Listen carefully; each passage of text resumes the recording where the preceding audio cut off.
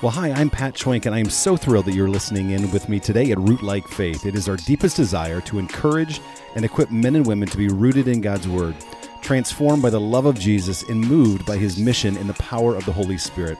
Nothing is more important. Well, I am flying solo today, and I can't wait for today's episode. We're going to be talking about, I think, just a really relevant subject, and that subject is how to pray when you find yourself in trouble. And so we're going to be looking at one example from Jesus' life as he finds himself confronted with the reality of the cross. We're going to be looking at how he prays in the Garden of Gethsemane and what we can learn from the way that he prayed when he found himself in trouble. And so let's get started. Well, welcome again. It's just me today, and as you know, if you listened to, I think it was the last episode, Ruth was flying solo, and so it is my turn today. And so I'm going to be talking about just how to pray when you find yourself in trouble. And so I was thinking about this recently, and I just as I think back to some of the early prayers that I prayed, or some of those that I can remember, and I don't know if you've ever done this, just sort of think back to some of those first prayers that you can remember. And I remember, I don't think I've shared this before on the podcast, but I remember as a kid praying for my parents, and I would pray that God would allow me to get older, to get married, to have kids before I lost either one of my parents. And so for whatever reason, as a young child, I thought about that, and those were some of the earliest prayers that I can remember praying. And I can remember sort of some comical prayers as well when I was in junior high, praying for a girlfriend, or those kinds of things. And yet there's also some very serious prayers that I prayed, the one that I shared, or just even over the last couple of years as Ruth and I have faced my diagnosis. I mean, we all find ourselves in different situations or seasons or a set of circumstances that we realize we can't fix.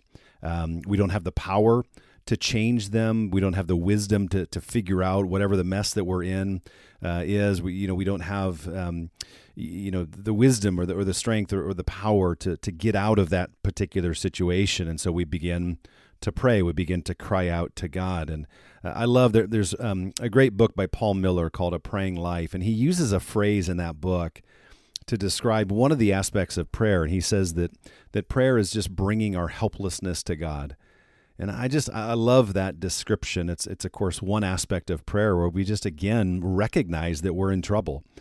We don't have the wisdom, we don't have the strength, we don't have the power to fix whatever it is that we're facing, and so we begin to cry out to God. And we'll never take prayer serious as long as we think that we can do life on our own. And so at some point we all face that reality that there are things in life that we can't fix, that we can't change, we can't figure out, and so we begin to pray. And so I want to share today, just briefly, how to pray when you find yourself in trouble, or what should we do. And I want to just share three things from Luke chapter 22, and it's really an example of Jesus praying when he's in trouble. He's praying in the Garden of Gethsemane. Jesus knows that the cross is on the horizon. It's before him, and he goes with some of his disciples to pray in the garden, and of course they fall asleep on him, but he knows what's coming, and he's agonizing over it. He withdraws from those that he's closest to his family, to his friends, and even his disciples, to be alone with his Father. And I think there's just a great picture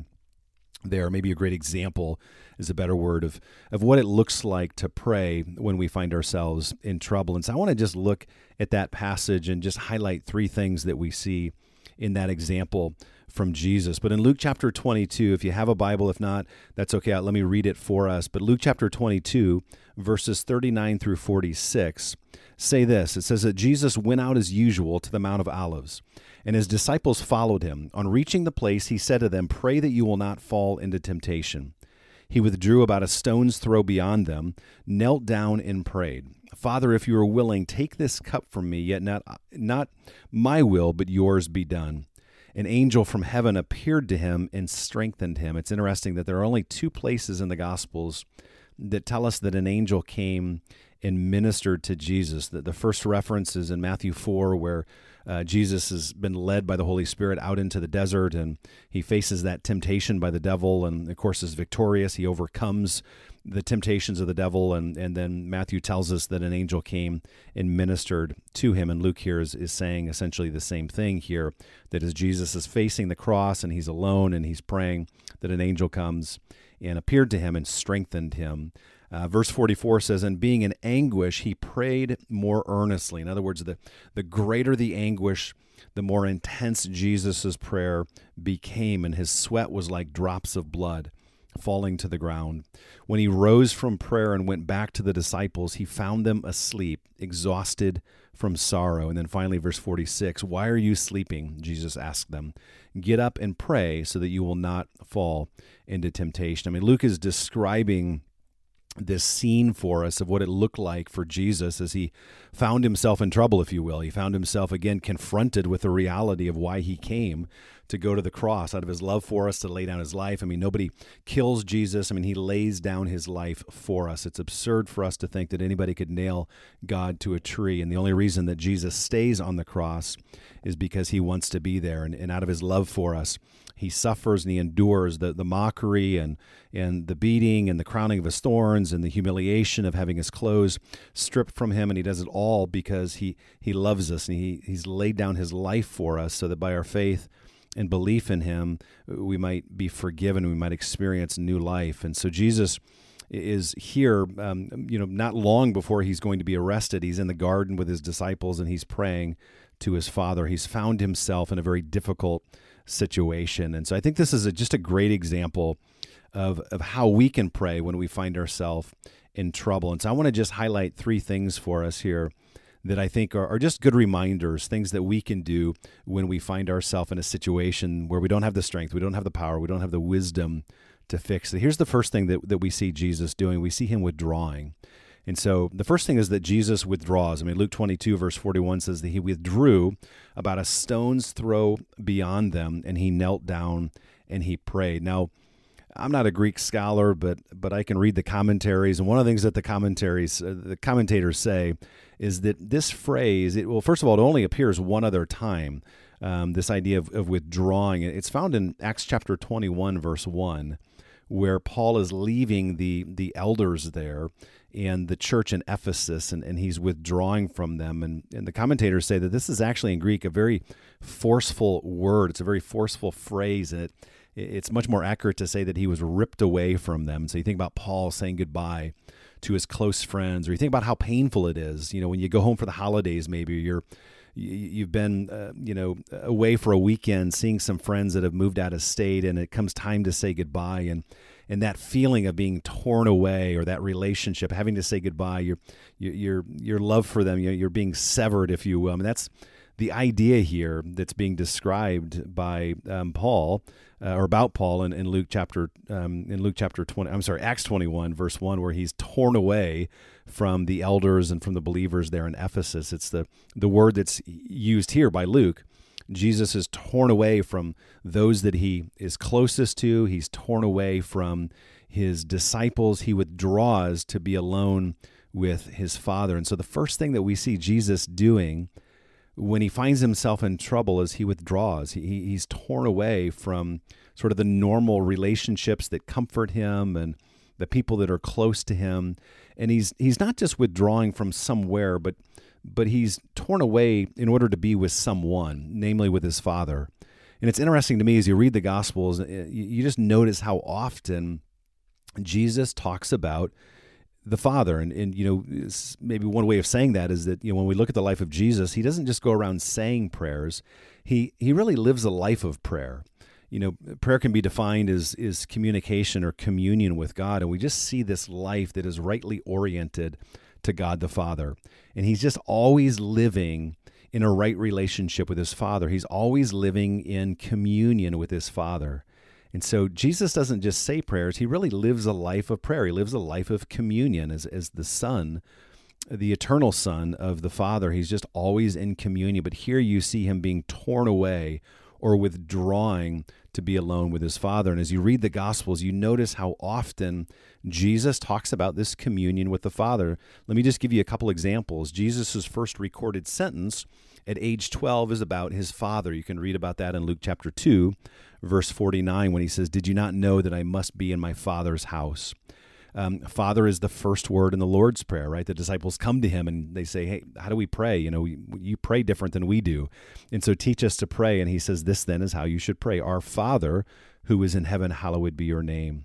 Father is the first word Jesus utters in despair in the Garden of Gethsemane, which is what we just read here in Luke chapter 22, verse 42. Father, if you are willing, remove this cup from me, Jesus prays. It's the first word on the cross. Historically, the church has taught there's been 7 words that Jesus uttered from the cross, and it's the first word that Jesus utters from the cross when he says, Father, forgive them, for they have no clue what they're doing. Father, forgive them, for they don't know what they're doing. That's Luke 23, verse 34. And of course, it's the last of his 7 words that Jesus utters on the cross when he says, Father, into your hands I commit my spirit. This act of surrender or entrusting his life into the love and the care of his Father. That's Luke chapter 23, verse 46. And so we see this great example of when we find ourselves in trouble, or as we're walking through life, just how necessary it is to be in that habit of withdrawing, of just being alone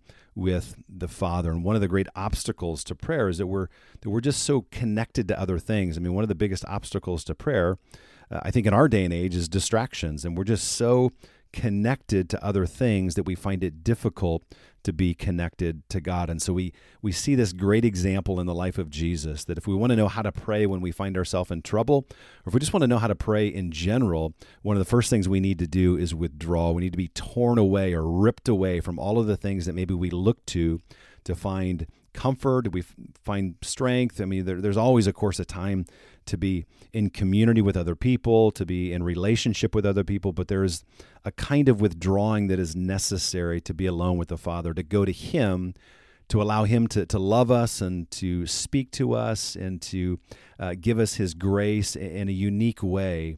And so the first thing that we see when we find ourselves in trouble that we really need to remember is that principle of withdrawing to be alone with the Father. Now, here's the second thing that I think is just really powerful. We're reminded that Jesus agonizes. He not only withdraws to be alone with the Father, but he agonizes to the Father. Social media is I feel like I have a love-hate relationship with social media. I'm always asking Ruth, should I share this? Like, how many pictures of the pug is too many? And, I think one of the most humbling features on Facebook is that memory feature. And I'm sure you know what I'm talking about, but it pops up, every day, and it's, it shows you what post and what status, you posted a year ago or 5 years ago or 8 years ago or 10 years ago. And I always look at those, and sometimes I go, look how big the kids have gotten since then. Or, sometimes it's really fun to see those, but then there's other times where it pops up and, it reminds me of something just absolutely silly that I shared, 10 years ago or 11 years ago. I'm like, why did I ever share that publicly? What was I thinking? How do I delete that? And we just live in a day and age where everything that we're going through or everything we experience, we love to just put out there publicly. And don't hear me wrong. I mean, I am all for sharing things, and of course, we do that all the time. But I have a love-hate relationship, with social media, and there are all sorts of benefits to sharing things publicly. I mean, we had thousands of people that were sharing for us or praying for us when we were sharing about, my stem cell transplants, for example, or if you're involved in a local church. I mean, just the ways that a church can find out what you're going through or, what's happening in your life. You share that on Facebook or on Instagram, and it's a great opportunity to stay connected to people that you don't see on a regular basis. And so there's all sorts of benefits, but one of the downsides is that sometimes we can take our agony, we can take our hurt to the wrong place, and we can just share it publicly. And so just reminded here that, again, there's nothing wrong with sharing things publicly, but if we're only sharing things publicly, then we miss taking our hurt to the one who really has the power and the strength to heal us and to change us and to love us. And so I just reminded here, as we think about Jesus in the Garden of Gethsemane, we see him not only withdrawing, but we see him agonizing while he's alone with the Father. And so Luke 22, verse 44 says this, "And being in anguish, he prayed more earnestly, and his sweat was like drops of blood falling to the ground." In other words, Jesus got alone with the Father. He was all by himself. He was completely in private, and he's just pouring his heart out to his Father. The text says that the greater the anguish, in essence, then the greater the prayer. He was in anguish, and he prayed more earnestly. And there's sort of maybe another example of this in the Old Testament in Psalm 62, verse 8, where the psalmist says, trust in him, trust in God at all times, you people. Pour out your hearts to him, for God is our refuge. And here the psalmist is instructing the people of God, the Israelites, to take their hurt, to take their worry, to take their concerns to God because he's a refuge. And the phrase that he uses here in Hebrew, he says, pour out your hearts to God. And that phrase in Hebrew is oftentimes used to describe the shedding of blood. And it's this picture of someone or a group of people literally pouring out their heart. It's like their heart has been ripped open and they're just gushing whatever it is that is going on inside of them. They're just pouring out their heart to God. They're agonizing to God. And I just love this picture again of Jesus. It's not wrong to share things in the context of your small group or with a family member or a spouse, but I think the reminder for us is that oftentimes when we find ourselves in trouble, the one who can help us the most, the one that can heal us, the one that can comfort us the most is our Father in heaven, who loves us and who cares for us and who gives us grace and strength and who empowers us by his Spirit. And there's a great quote by Faustina, or Saint Faustina. She was a Polish nun, and she didn't live very long. I mean, she suffered pretty significantly in her short life. And I read a book by her just several years ago, and there's a great line in one of her writings that says this. She says, "Set a guard over my lips, so that the fragrance of my suffering may be known and pleasing to you alone." I'll read that again. She says, "Set a guard over my lips, so that my fragrance, or the fragrance of my suffering, may be known and pleasing to you alone." And really, the heart behind what she's saying is protect my words, protect my mouth from speaking to the wrong people or in the wrong place. And God, I want even my suffering, I want my agony to be like a fragrant offering to you, God. I want, the gushing of my heart, or the pouring of my heart to be to you and to you alone. And not that she never shared that with the sisters that she was living with or the community that she lived in, but she's really touching on something, again, that we see modeled here in the life of Jesus and his relationship with his Father. And she understood that there's really only one person that can fully know her and understand her and satisfy her deepest longings and desires and bring healing and joy and strength to her. And so she says, set a guard over my lips, protect me from taking my words or my agony or my hurt to the wrong people or sharing those things in the wrong place or in the wrong way. I want my suffering, I want my agony to be like this fragrant offering, and I want it to be known, God, but I want it to be known by you. I just love that. Again, we see that in the life of Jesus, where he withdraws, number one, but number two, he agonizes, but he agonizes to his Father. He takes his hurt and his agony in every way, on every level, to his Father. And then here's the third thing, the last thing that we see, is that ultimately we see Jesus surrendering.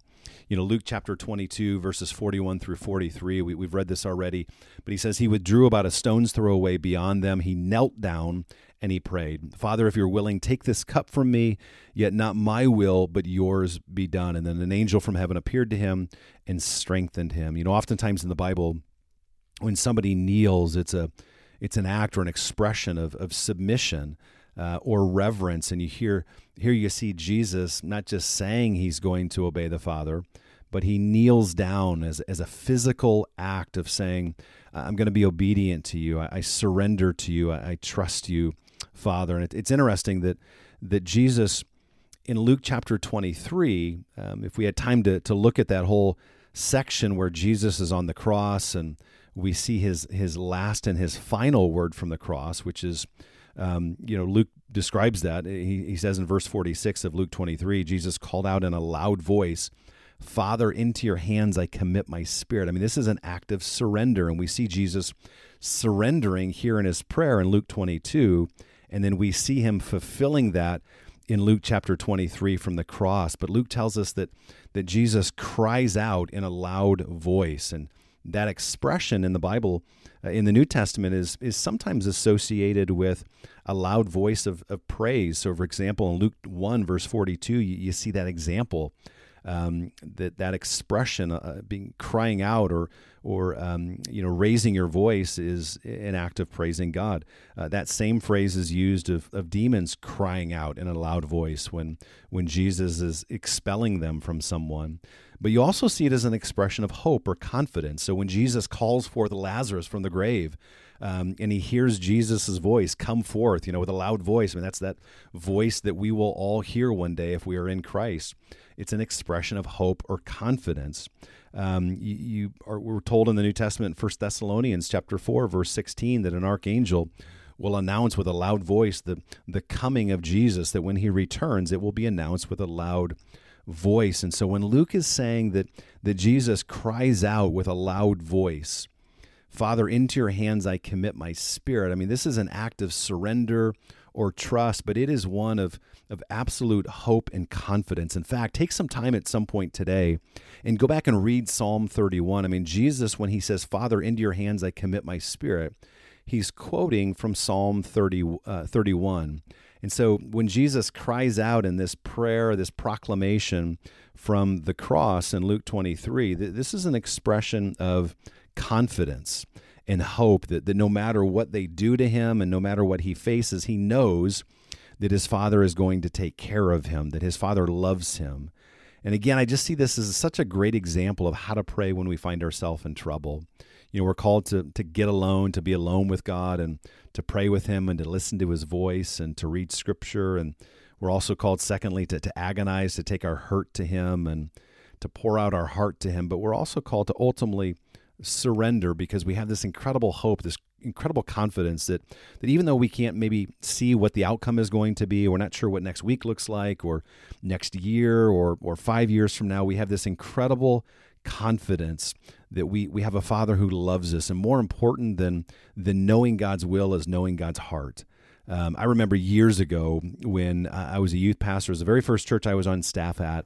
And Ruth and I had been there for a couple years, and we were approached by a dear friend of ours to plant a church. And we, after praying about it and talking about it, we decided that we were going to resign from the church that I was on staff at, and we were going to go and we were going to help be a part of this church plant.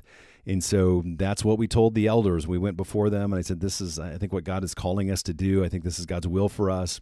And long story short, it wasn't long after we resigned and I transitioned from my pastoral role there. The dear friend that we were going with, if you've read our book, In a Boat in the Middle of a Lake, I'm talking about Michael Spencer, he was diagnosed with stage 4 throat cancer. And so that obviously was devastating on a variety of levels. But I just remember thinking that, I thought I knew what God's will was. I thought he wanted us to resign. And so how did I hear that wrong? And I remember not long after that, just as I was praying and reading the scriptures, God just reminded me, like, you don't need to know my will. You need to trust me. Like, I know my will. I know what I'm doing, but what I need from you is for you just to trust me. And I think that's what God is asking us to do when we walk through difficult seasons and, seasons or circumstances where we may not be able to see the outcome. And again, as we find ourselves in trouble and we're praying, ultimately it's an act of expressing our confidence and our hope that God knows what he's doing and God loves us and he's going to take care of us. And so we can surrender to him. And this is exactly what we see Jesus doing in the Garden of Gethsemane. And it's what we read and see Jesus doing from the cross. And such a great reminder that when we find ourselves in trouble, we're called to withdraw, we're called to agonize, but ultimately we're called to surrender.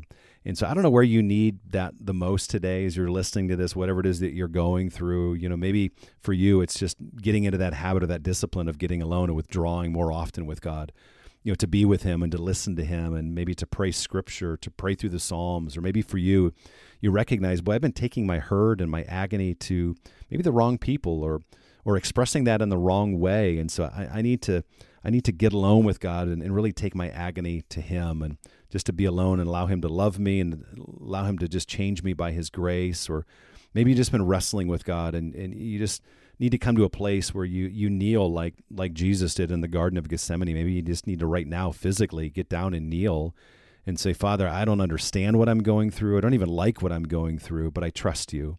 And I know your heart, and I know that you are going to treat me in the same way that you treated your son. And so when I look to the cross, yes, he walked through difficult seasons, and he walked through pain and agony, but I also can look at the cross and know that you raised your son from the grave. You exalted him. You did not abandon him. And if that's how you treat your son, then that's how you'll treat me.